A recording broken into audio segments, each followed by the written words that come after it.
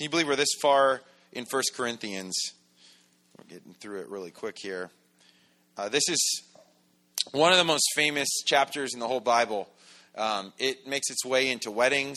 It makes its way into all kinds of stuff. It's misquoted like crazy, with different contexts here and there. But there is some rich stuff. I'm hoping we can get through it. If not, we'll split it and make it into two. But it'll be good. So 1 Corinthians chapter 13, verse 1. And let's pray. We'll get started. God, we thank you so much for this time together as a family, as a church. And we pray, Lord, that you would use this time to minister to each person here. We know there's no accidents. Every person here is for a good purpose, and you want to speak to us. And so, God, we pray that we would have open ears, God, that you'd give us ears to hear and eyes to see, and that we'd be able to receive what you want to show us this morning, and that we'd have the open hands to allow you to come in and change and shape and mold our perceptions and our lives in general, God. So pray that you would just do that this morning, and pray these things in Jesus' name. Amen. 1 Corinthians chapter 13. Really, the idea of going into chapter 13 kind of begins at the end of chapter 12. Once again, the chapters were not divine inspiration. It was a way to characterize or to make it to where it fits, right? And easier to find things and give some order to the books themselves. But at the end of 1 Corinthians chapter 12, verse 29, it says, and it's been dealing with spiritual gifts and spiritual gift offices and practices. And Paul says, are all apostles, are all prophets, are all teachers, are all workers of miracles? Do all have gifts of healings? Do all speak with tongues? Do all interpret? Of course, the answer to that was no, but they were each given their own place for what? The edification of the body. That was the point of the gifts, was to encourage the church as a whole. But he says, earnestly desire the best gifts or the most fitting gifts, and yet I show you a more excellent way. And what the more excellent way is chapter 13. The gifts in and of themselves are a blessing to the body, but the church of Corinth, they love the gifts more than the love. They wanted the gifts more than the love, because the gifts are like, look at this cool trick I can do, right? Think of Simon the sorcerer, who wanted to have this ability, these powers, so he could do these things, so he could look cool. Corinth, they love to boast about the giftings that they've been given, but Paul says there's something more important than these gifts.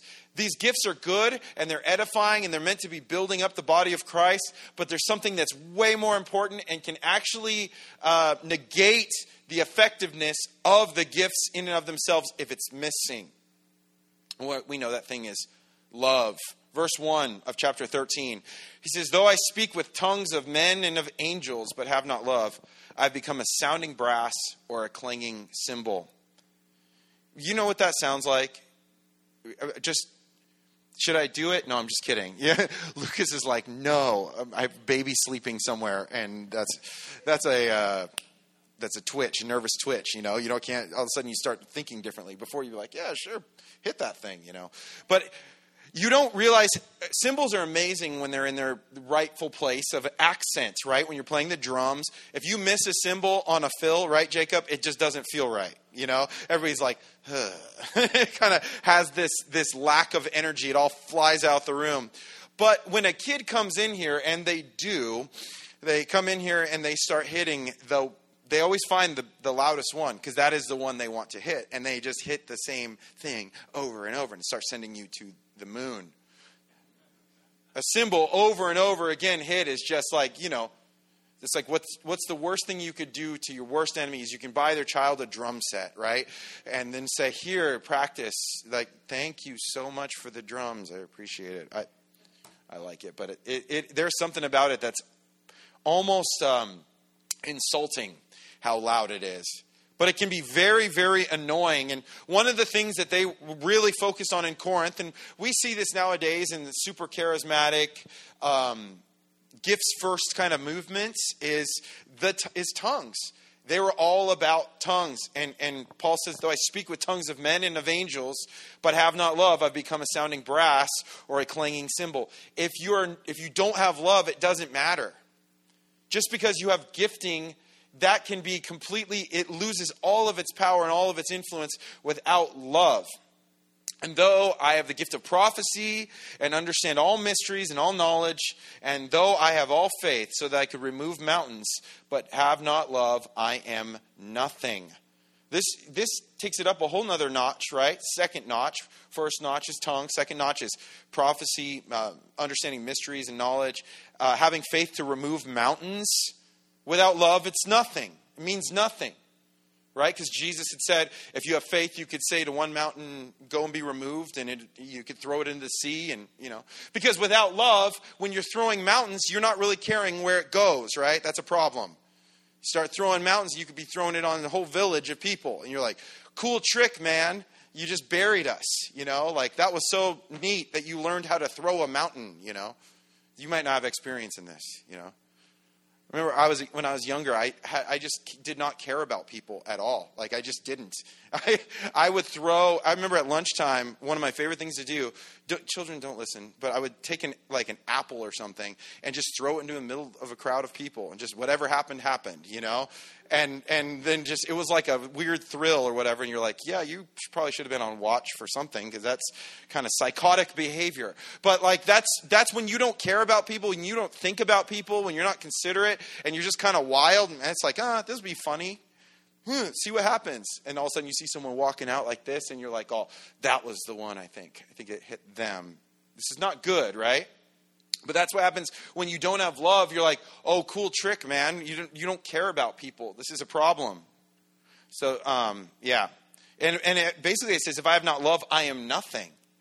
Like, those things that I think I am, that make me feel puffed up. And remember, pride was a major issue in Corinth.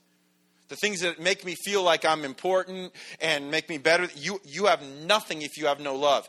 And this love only comes from God.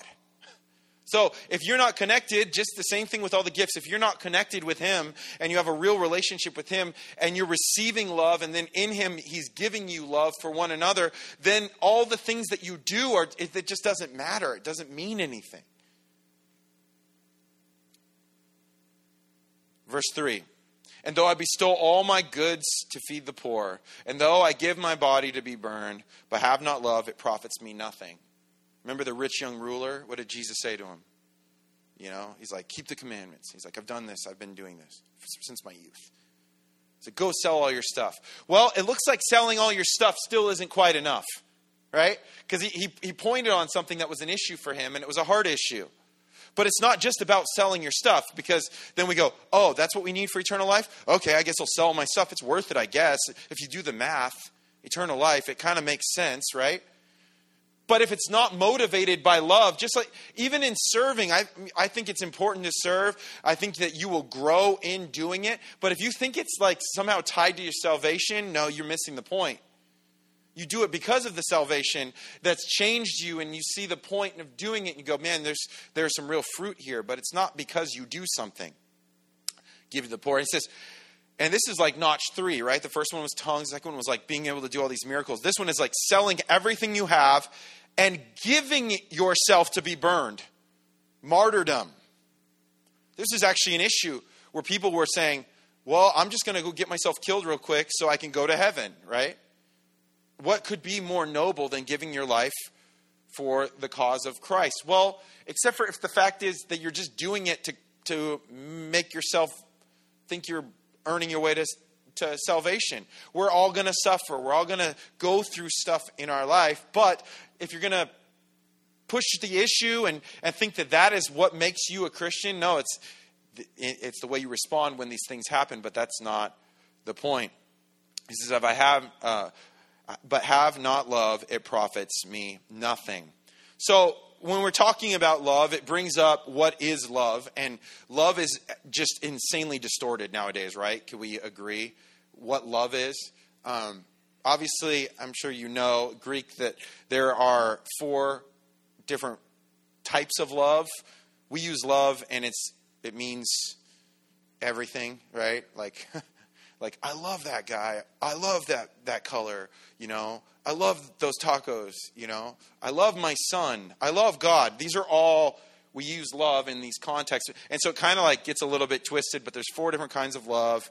And most of you probably have heard this, but I'm going to go over it again. The eros is one word for love, and that is like erotic, sexual, sensual kind of love. That's in one way, and we obviously know that is used in that way.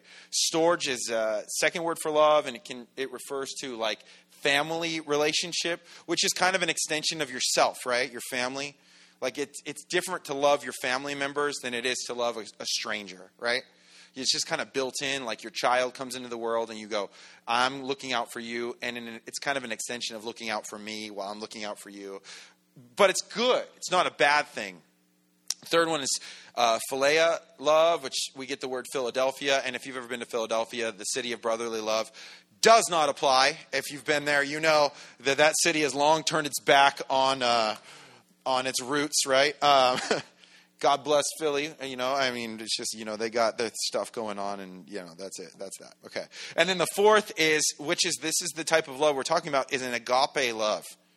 It is, Guzik says it like this. It is a love that loves without changing. It is a self-giving love that gives without demanding or expecting repayment. It is a love so great that it can be given to the unlovable or unappealing, and it is a love that loves even when it is rejected. The word has little to do with emotion, as much to do with self-denial for the sake of another. That's the kind of love we see displayed by Jesus.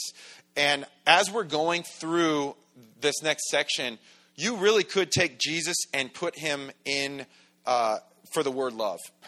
He's a perfect example. You want to know what God looks like? You look at Jesus. You want to know what love looks like? You look at Jesus. God is love. We know this, right? And this is how people see God in our lives, is the love that we have for him and one another. That's why there's such a cool dynamic, family dynamic in us loving one another. It is appealing to the world. You go, how can that be? Well, because it's absolutely lacking in the world we live in. Love has been kind of like thrown in together with acceptance, right? That means love. No, love, we're going to see, doesn't necessarily mean that. It means something so much greater than that. So, here we go. Verse 4. Love suffers long and is kind. Love does not envy. Love does not parade itself. It is not puffed up. So we're going to call this love from above, okay? Genuine love, the real thing, okay? It suffers long and is kind. It has a patience, there's a patience to it, and a desire to intentionally love others. There is a long-term thing going on here, right? Love suffers long and is kind. Again, think about God. Does he suffer long? Does he long suffering? Does he wait for us? Does he stick with us through? Absolutely, right? And that is the kind of love we can exhibit to the world as God gives it to us for one another. Is kind something simple? Being kind to one another, right? This is something that we can do that genuinely shows this, and it's a reflection of God working in us. It does not envy. Envy is incredibly toxic, right? We know this envy is like, it is the thief of joy. It is the thief of unity. It is the thief. Envy is not good. Love enjoys seeing others do well. I was watching a game this week. It was the Dodgers were playing, and one of their best hitters, Justin Turner, the redhead guy, he looks like a gnome. He's got this beard, and he's a great hitter. And for some reason, he hadn't hit any home runs for the first month of the season. And he's a really good hitter, and you kind of sticking in there with them, but there comes a point where you're like, come on, man, we have to make a change here, Justin, even though he's the leader of the team that's brought us to the World Series 2 years in a row. One of the main guys, they say the head of the clubhouse. Come on, Justin, And so finally he hits a home run. And then on one night he hits 3. Did he hit 3? I think he hit 3 that night.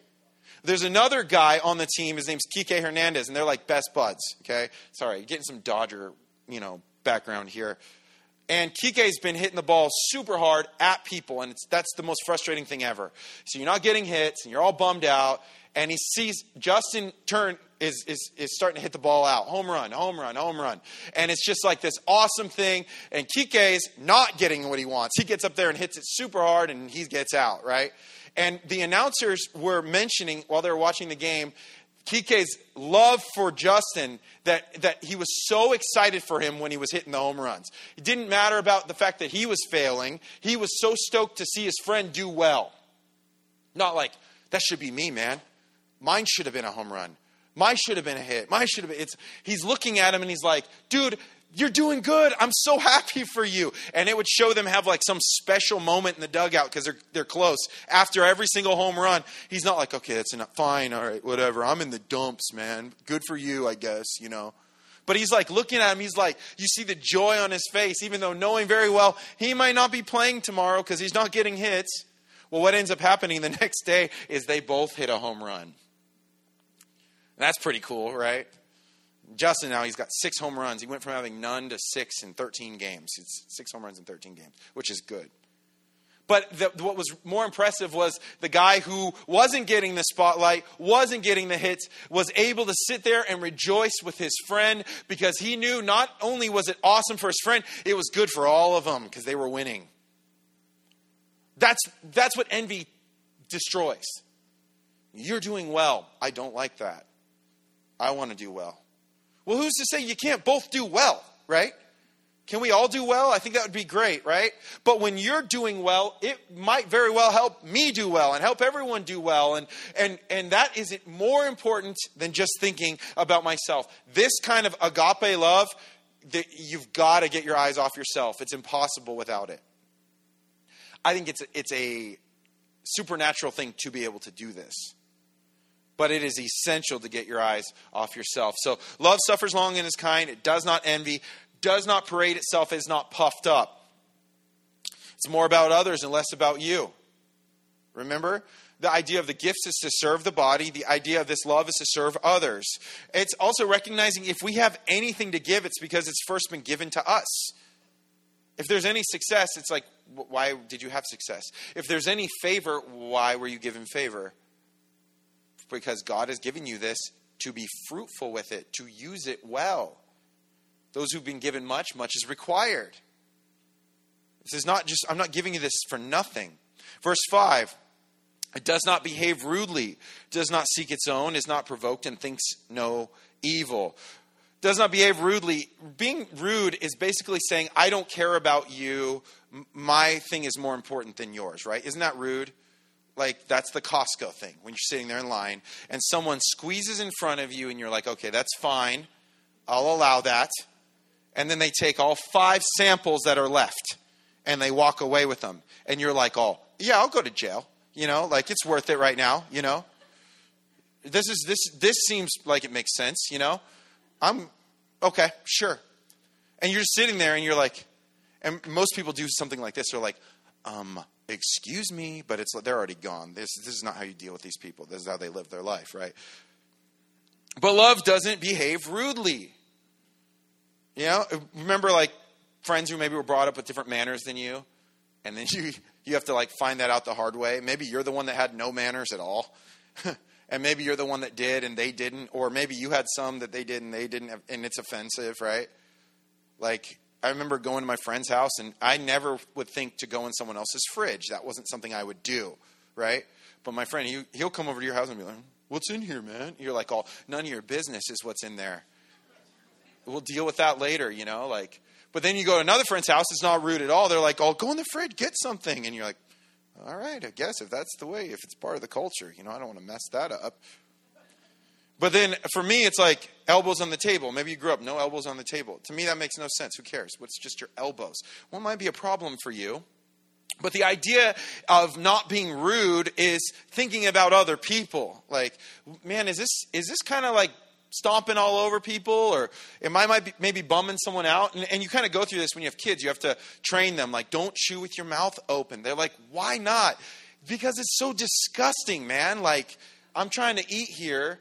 And it's like, don't do that in front of me, Like, I'm not, and you're my child. I love you. But for someone else, this is going to be a major problem, Don't do it. Don't smack your gum. Don't pick it up. All these different things. And they're like, so many rules, I know, because we're all very sensitive, It does not behave rudely, does not seek its own. It has a heart to promote someone else, not to steal the spotlight. It's a giving heart. Love has a giving heart and a promoting heart. If we're all promoting each other, good things are happening, right? Is not provoked. Tell me you can't pick a fight in your life. It is so easy, right? There are always reasons to fight.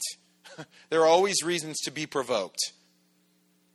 But we need to, love assumes the best and fights for peace. As much as possible, live peaceably with all men, right? It's not easily provoked. It's not going to just, escalate the second someone says something that you perceive to be a little bit off. It wasn't what you said. It was how you said it. Well, maybe it wasn't, okay? Maybe we just can't be on all the time with our theatrical, faces.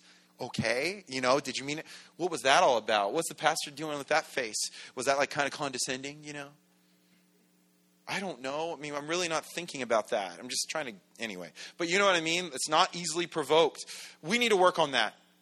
Don't be so easily provoked. That was something that we learned in the marriage retreat, right? That was what Jason said. Don't have buttons to push like that. Don't give that opportunity. Just let it roll off your back. Just get over it. Have thick skin. Deal with it. If you love with one, it's not like, do you really want to live like that? It thinks no evil. This is looking for the best. It's not like turning your back to, oh man, I don't want to think about evil, It's not turning a blind eye or not being honest about things. Adam Clark said that real love never supposes that a good action may have a bad motive. The original applies that he does not want to invent or devise any evil. It's not reading bad things into good things.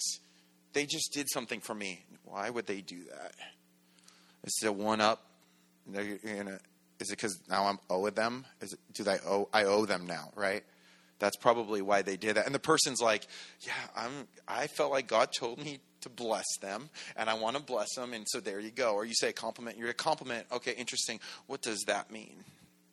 Is it a backhanded compliment? Is there something? No, it's just take it for what it is and be stoked on it and then move on. Thinks no evil. Doesn't dig in deep. You ever have something where somebody says something or a situation happens and you build it up in your brain and you start going all crazy and then you finally have a conversation and none of the things you thought were true? And you've dove deep into this pit of destruction and despair, and you're calling out their character, and you're like, you know what, matter of fact, it was the way they were probably raised. That's why they're like this. And they're like, oh, I didn't do anything like that. And you're like, oh, good. You're like, what in the world was that all about? Did we have to go down this trail? Love doesn't do this stuff. And I understand this. I can do this. I can be like, oh, what's that about? No. Something more, if sometimes it can happen, right? We all can do this. Verse 6, does not rejoice in iniquity, but rejoices in the truth. Does not rejoice in iniquity. Doesn't love to see others fail. This is a cultural issue, right?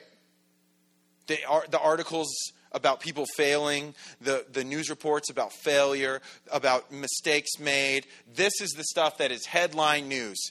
There's no good news in the news anymore, right? But there is good news happening in real life.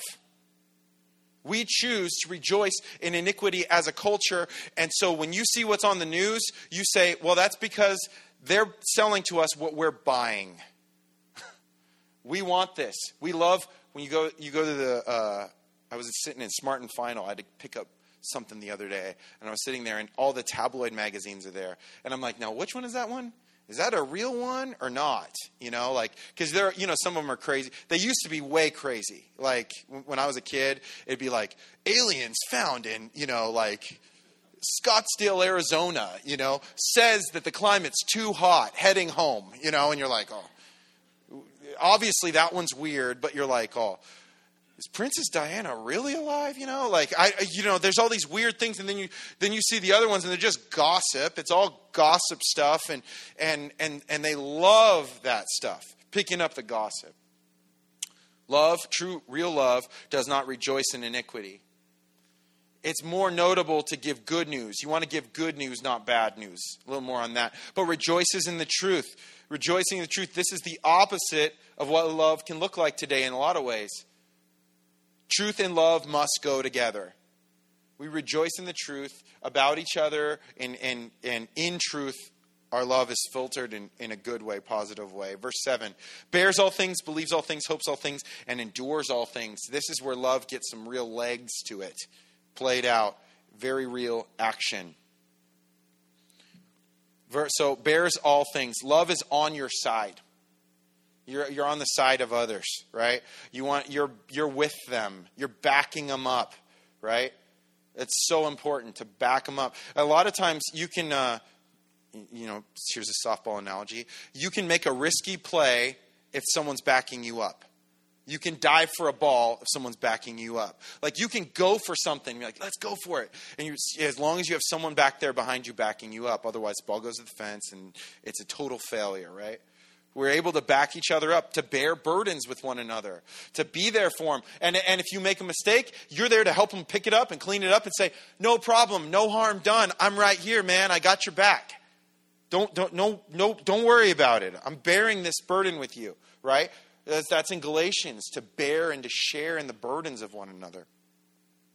Spurgeon said this, and this really shows the heart of God, right? And his love towards us. Who bore more than Jesus, right? He bore it all for us. Spurgeon says, you must have a fervent charity towards the saints, but you will find very much about the best of them which will try your patience. For like yourself, they are imperfect, and they will not always turn their best side towards you, but sometimes sadly exhibit their infirmities. Be prepared, therefore, to contend with all things in them. When you're bearing with people, recognize sometimes you're going to see some issues. But it's also important to understand you also have issues. That's what he's saying. Like, I love how he says it. He's like, you might not always have their best side to you, but and the way he says it is they sadly exhibit their infirmities. Like the infirmities is sicknesses, where they're sick, where they're weak. It's been revealed to you. You can only do that in community, and when you have love, that's where you will see those things, right? It's like when you're dating someone, it's really easy to hide those things, right? When you get married, it's like, here it is. And by the way, you weren't asking, but it's right in front of you. This is for you to deal with. Surprise, here. But you get to see it for what it is. But you, and he also says, you, for like yourself, they are imperfect. I don't do this kind of stuff all the time. But let's do this really quick, okay? Look to the person next to you and say, I don't expect you to be perfect. Look at right next to you. Now to the other side. I don't expect you to be perfect. I'm not expecting it. Okay. Does that kind of free you up a little bit? If you're married to if you're next to your spouse, then it's like you didn't even need to do it, but it's good. But to say no, you don't expect it is a big deal. Okay, that's enough. You guys are talking too much. It was very simple. It was only a couple words. I didn't even hear those words. You were saying other stuff. You're like, this is a good time. I think Chipotle might have less line. Okay, I'm kidding. All right, Spurgeon again. Love does not ask to have an easy life of it. Self-love makes that her aim. Love denies herself, sacrifices herself, that she may win victories for God, and hers shall be no tinsel crown. The idea is this: if you want an easy life, man, this is not it. But the life that matters and the life that's lived towards God is going to endure with people through things. Is going to bear things with people. Okay, so that's bears all things, believes all things. This is not willing ignorance again, but it's an optimistic, believing view of one another. It's like hoping for the best in someone. You know, like where you're like, man, I believe in that. Like, I believe in you. I'm going to believe the best here. Another Spurgeon quote, because he's got some really good ones here. He says, love, as far as she can, believes in her fellows. I know some persons who habitually believe everything that is bad, but they are not the children of love, right? If you just take in everything that's bad without checking it, that's not good. I wish that the chatters would take a turn at exaggerating other people's virtues and go from house to house, trumping up pretty stories of their acquaintances. He's saying, imagine if the lies that were being told were about how good people were, and you went from house to house. Did you hear how awesome, how much of a blessing that they were over here? And you're like, that's not even true, but I'll take it, you know? That's the opposite of what is going on so often in our world, right? That they take the one little bad thing without even checking it, the text goes off, right? The phone call happens without ever even talking to the person. And you know, if you've had something said about you that was false, is it not infuriating? Is it not more, what's more divisive? And then to find out, oh man, I wish I would have known that. I told it to like 100 people. And you're like, well, there's no undoing that, right? You have to like go on living life. But he's saying like, man, believes all things is to trust God for the very best in your life. To believe he can do it. And hopes all things. That goes along with it. The world needs this from us. Is there anyone that should have more hope than Christians? We have the living God on our side. He can make beauty from ashes. He can change things on a dime for his good. He saves people of the most wicked. We need this hope. I just got the stat and it's official. We have enough critics. Okay? We don't need any more. Like, it's officially, we finally reached the number. It's been years, but we finally got there, okay? We just need people who can have hope and to believe and to not always look at, there's always darkness to see. It will always be there, right? The side of eternity, there will always be darkness to see. And it's kind of hard to look at. It's hard to deal with. It's hard to process. But we are called to be the ones that inspire hope because we know a God that's above all the circumstances. And even if it's not on this side of eternity, man, we've got eternity with him. We should be the ones with the hope. We should be people who have hope when no one else can fathom hope. We have a God that is powerful, wants to show himself powerful in our lives. But when we start focusing on all the little things and all the issues, we lose sight of the whole thing. Actually, it happened, 2 Chronicles. If you're still on the reading plan, you're going to be here soon. It's good, isn't it? If you're behind, don't stress, all right? Don't stress out. Just keep going. Just do it, you know? Just keep going. You can just keep going with where you're at, or you can skip ahead or whatever. But it's been really fun going through 1 Samuel and hearing all these stories. It's just awesome. But we'll be here soon. This is 2 Chronicles. King Asa has been given a message from Hanani. The seer came and told him that you haven't relied on God in dealing with this king of Syria. And so he's escaped you. So it's 2 Chronicles chapter 16, verses 8 and 9. He says this to him. Were the Ethiopians and the Lubim not a huge army with very many chariots and horsemen? Yet because you relied on the Lord, he delivered them into your hand. For the eyes of the Lord run to and fro throughout the whole earth to show himself strong on behalf of those whose heart is loyal to him. As soon as you get your eyes on the issues of life, you miss out on the God that can deliver you. He said, when you had your eyes on God, did he not deliver you from these massive, crazy armies? And the second you look away, you can't deal with one that's so easy to deal with, right? Same thing was in Joshua, right? A little bit of sin in the camp. A little bit of not asking God, going into war. What happens? They get beat by an easy foe. One that they had already, this is no problem. We will take care of this. AI, no big deal. We'll handle it. They didn't know that they were going into this without him. And they were taking things into their own hands and into their own mindsets. So there you go. We need to have that kind of hope. To believe God in things that we can't see, in things that seem difficult. He says endures all things.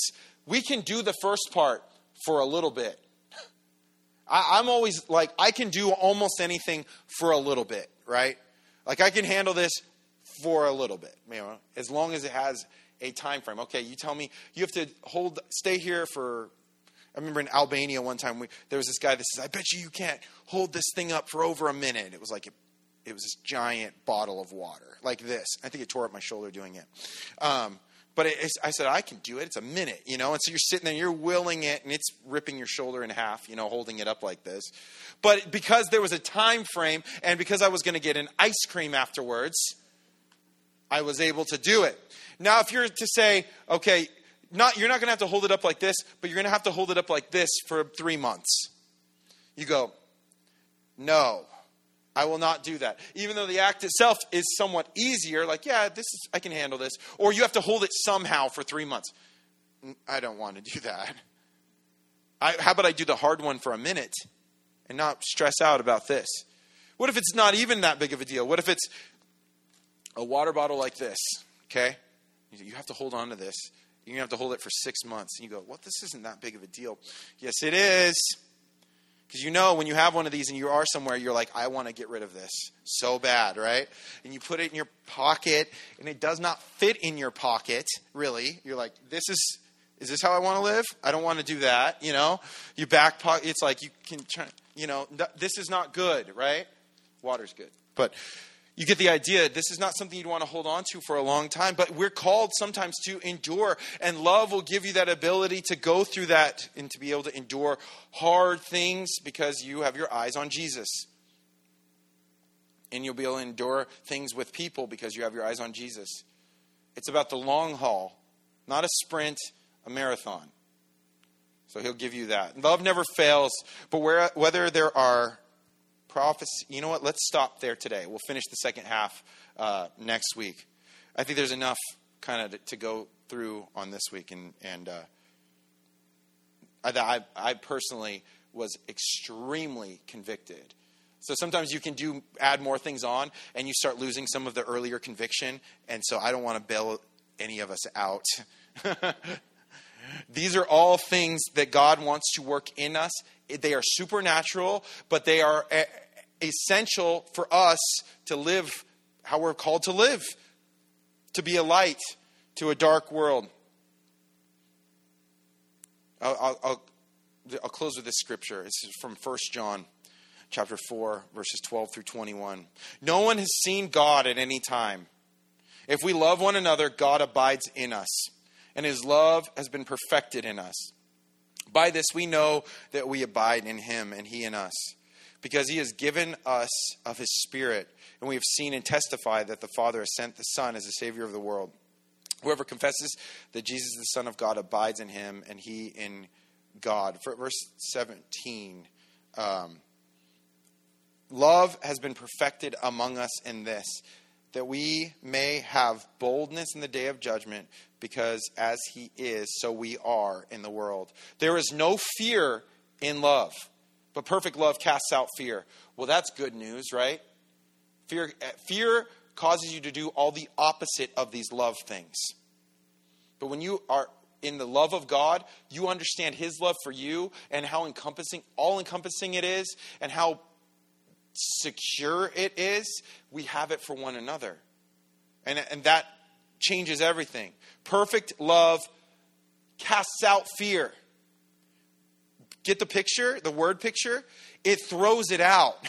It says, no, you don't belong here. We are ahead of you. We have authority over you. Perfect love casts out fear. Fear causes all kinds of issues because fear involves torment. Like, we don't want to be tormented, right? And to allow yourself to be tormented when God is trying to deliver you it's catastrophic, and it will manifest itself in infirmity and sickness and in problems all around you. You know, when you're not healthy, everything suffers, doesn't it? Everyone suffers when you're not healthy. You cause everyone problems. Because fear involves torment, but he who fears has not been made perfect in love. We love him because he first loved us. And verse 20 says, if someone says, I love God and hates his brother, he is a liar. For he who does not love his brother whom he has seen, how can he love God whom he has not seen? And this commandment we have from him, that he who loves God must love his brother also. We are called into this love as it's almost like it is witness of what we've experienced. It is security. It is witness. It is the good. It's the good news played out in our life and then given to others. It is all about love. Why did God send his son? God so loved the world, he sent his son, right? Agape. It sure couldn't have been something he was getting out of this. Worst deal ever, right? Like, what were you thinking? You were perfect and you came in and you took on all the sin of all these terrible people who only mess up, seemingly. Because this is love. So you wanted relationship with us. And so we enter into this love by enjoying it, receiving his love for us, and then allowing that love to change us and that to reflect right back to him and then to those around us. I encourage you this week. We went through, 8 verses? No, we went through 7 verses. I would encourage you this week to hit all those again. Go through them again. If you have to hear the podcast, that's fine. Do it again, to kind of break it down, because there's a lot in there. But then to take it and not go, all right, I'm going to try and do these things for God. That's not going to work. It's going to be like, God, change me. Change my mindset. What's repentance? Change of mind. I'm seeing it differently. It's not just about me. It's miserable. And we are into the God of comfort. Our life is easy as opposed to the rest of the world, right? And we love comfort. And I'm grateful for it. I never want to give that up. This is kind of like, you go to Mexico and you cross the border. It's a different world, is it not? You get into that and you start seeing, your eyes are opened a little bit to, maybe it's not just about me. Maybe there's more people involved here than just me. And then you start looking around. Well, now I don't live there, but what's around me here? Who's hurting? Who can I show love to? Who can I give, by being a vessel, get God glory from? Basically, you know what I'm saying? Like, if I'm being his vessel, he can get glory in my life by ministering to someone in here. That's powerful. These are crowns. This is glory unto God and well done unto you. So I encourage you with that as we move forward. We're going to pray for Sherry. She's going to go on a mission trip. And so we're going to pray for her after service too. But we're going to close in some worship. But I encourage you guys to stick around. We like to pray for people when they're going out to do stuff. And we can pray for our little Mexico team too. And if you're on the fence, you sign up, man. We'll get you out there. And we got some carpools happening. And there's some tents available, I think. So anyway, let's pray. God, we are so confronted by your love. And we are so thankful. Just like all mangled. That's why we got to eat the stuff that you make. And so her and Jordan were like, can we do this event? And has this huge vision for it. And it's awesome. And it's great. I mean, especially we did family camp, right? A couple of years ago, family camp breakfast was pancakes. And it was a jug that you put water in and shake it, and then you pour it out. Here's your pancakes. There's some fruit and muffins from Costco. This is breakfast. Do you know what we had this year? Biscuits and gravy and eggs. And I mean, it was just like the most elaborate. But this is people using their gifting where they're supposed to be Gabby with her floral stuff. She's a gifted florist. And this is something where you say, this is something I like to do. And I can bless the body with it. And it's a beautiful thing. You see the beautiful flowers out there every week. That's Melody. You know that the ground out there has been blown out. That's Jim. There's people doing things. And our cleaning crew, Kevin Alonzo. There's a lot of different people. Everybody's doing things. I don't want to get into all that. Every single person. You're all doing things. But it's a beautiful thing when you see it. Because I'll never think of flowers. I told Tori, if there's a flower here and it's dead, I will never see it. I will not notice that it's dead. You have to move it for me. Because I won't know. I'll be sitting here and there'll be a dead flower or a dead plant. And I won't know that it's there because it's just not there in my brain. But when people who care, but I do like, it feels good in here. What is it? Well, the flowers are alive. Well, that's cool. I wondered why I liked it, you know. And it's people doing what they're called to be doing, not trying to do something they're not. Like, I don't have to be everything. You don't have to be everything. You just got to be who you are in him. Let God do that in you. And the way, remember, how do we get the spiritual gifts? And God, it's all about going to Jesus. He's the one that will stir that up in you. It's not just like, okay, and now I'm ready to just work. No, that will happen, but you need to go to him first and be filled up by him, because this is a supernatural thing. It's only for him. It's not for other people. It's for him. We're serving God with that, and then you see how that works. So not all interpret, not all speak in tongues, not all heal, none of this stuff. But we all have something that we bring to the table. Verse 31, it says, but earnestly desire the best gift.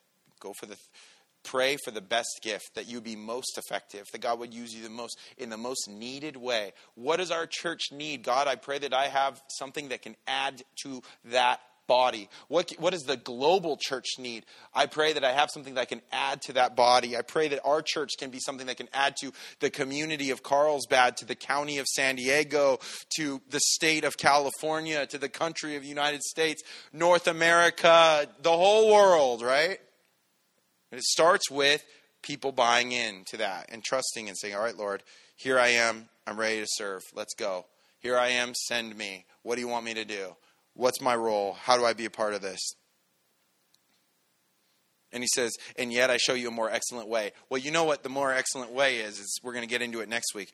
1 Corinthians chapter 13. Ever heard of it? It's like at every wedding, right? It's like something that's still allowed to be said. It's like one of the one chapters. Love is patient, love is kind. What is love? Anyway, we'll get into that. But because it's like gifts are nothing aside from love. And it all starts with that relationship we have with God. And it's out of love that we serve. We're not doing it because we have to, but we are compelled because of the great love he has for us and the love we have for him. And it leads us to want to bless one another and to serve one another and to do what he's called us to do. So I hope you're encouraged this morning, because there's a lot of hopelessness in our world. There's a lot of like, where do I belong? Where do I fit? Like anxiety, depression, all of that stuff is just so sky high. That has a lot to do with the fact that people just constantly compare themselves because they see comparisons and they can't live up to a false. It's like not real anyway. Like you're trying to live up to a fantasy. It's never just going to happen. But we are called to be who you are, all the weird kind of whatever stuff. Like God is going to use that. He's going to, be willing to have some edges rubbed off. That's fine. But he wants to use you where you're at for him. It all starts with seeking him, going to him, and recognizing our need for him. And of course, it's the first Sunday of the month, and it all starts at the blood of Jesus, right? Just got to celebrate Easter and Good Friday and what took place, some 2,000 years ago, of his body being broken for us, his blood being shed for us, that would bring and make a way for communion again with God, that ability to walk with him, that ability to be used by him. If you've been keeping up on the Old Testament reading, man, it's brutal that the lives that they were living, right? Outside of, God would come and he'd show up and he'd speak, or he'd speak through a prophet, or he'd speak. It was just this dysfunctional, fractured society. We have been found, and we have a way now to have communion with God. He can speak to us. We can cry out to him and go boldly before him. And so we celebrate that in recognizing his blood that was shed for us and his body that was broken for us. So we're going to have a song of worship where you can just grab the elements, the bread and the cup, and take it back to your seat and spend time with the Lord, and really come back to that place if you need to of repentance, reconciliation with God. And then really the next step is like, God, where do you want me to go? What do you want me to do? What's the next step that you want me to take? Where am I supposed to be? And a lot of you, you're doing it. You're already there. But for those of you who are like, you know what, I feel like this is calling me into something else, into doing something, into being part of something else, to helping in one way or another. And not everybody has all the time in the world. Some of us have like no time at all. But God might be calling you to something, whatever it is. So ask him to put his finger on that thing in your heart this morning, and then respond in obedience. And I bet you'll be blessed. I guarantee it. God will meet you right there, and you'll be stoked on it. So let's pray. God, we thank you for, your word is so good. It just cuts us and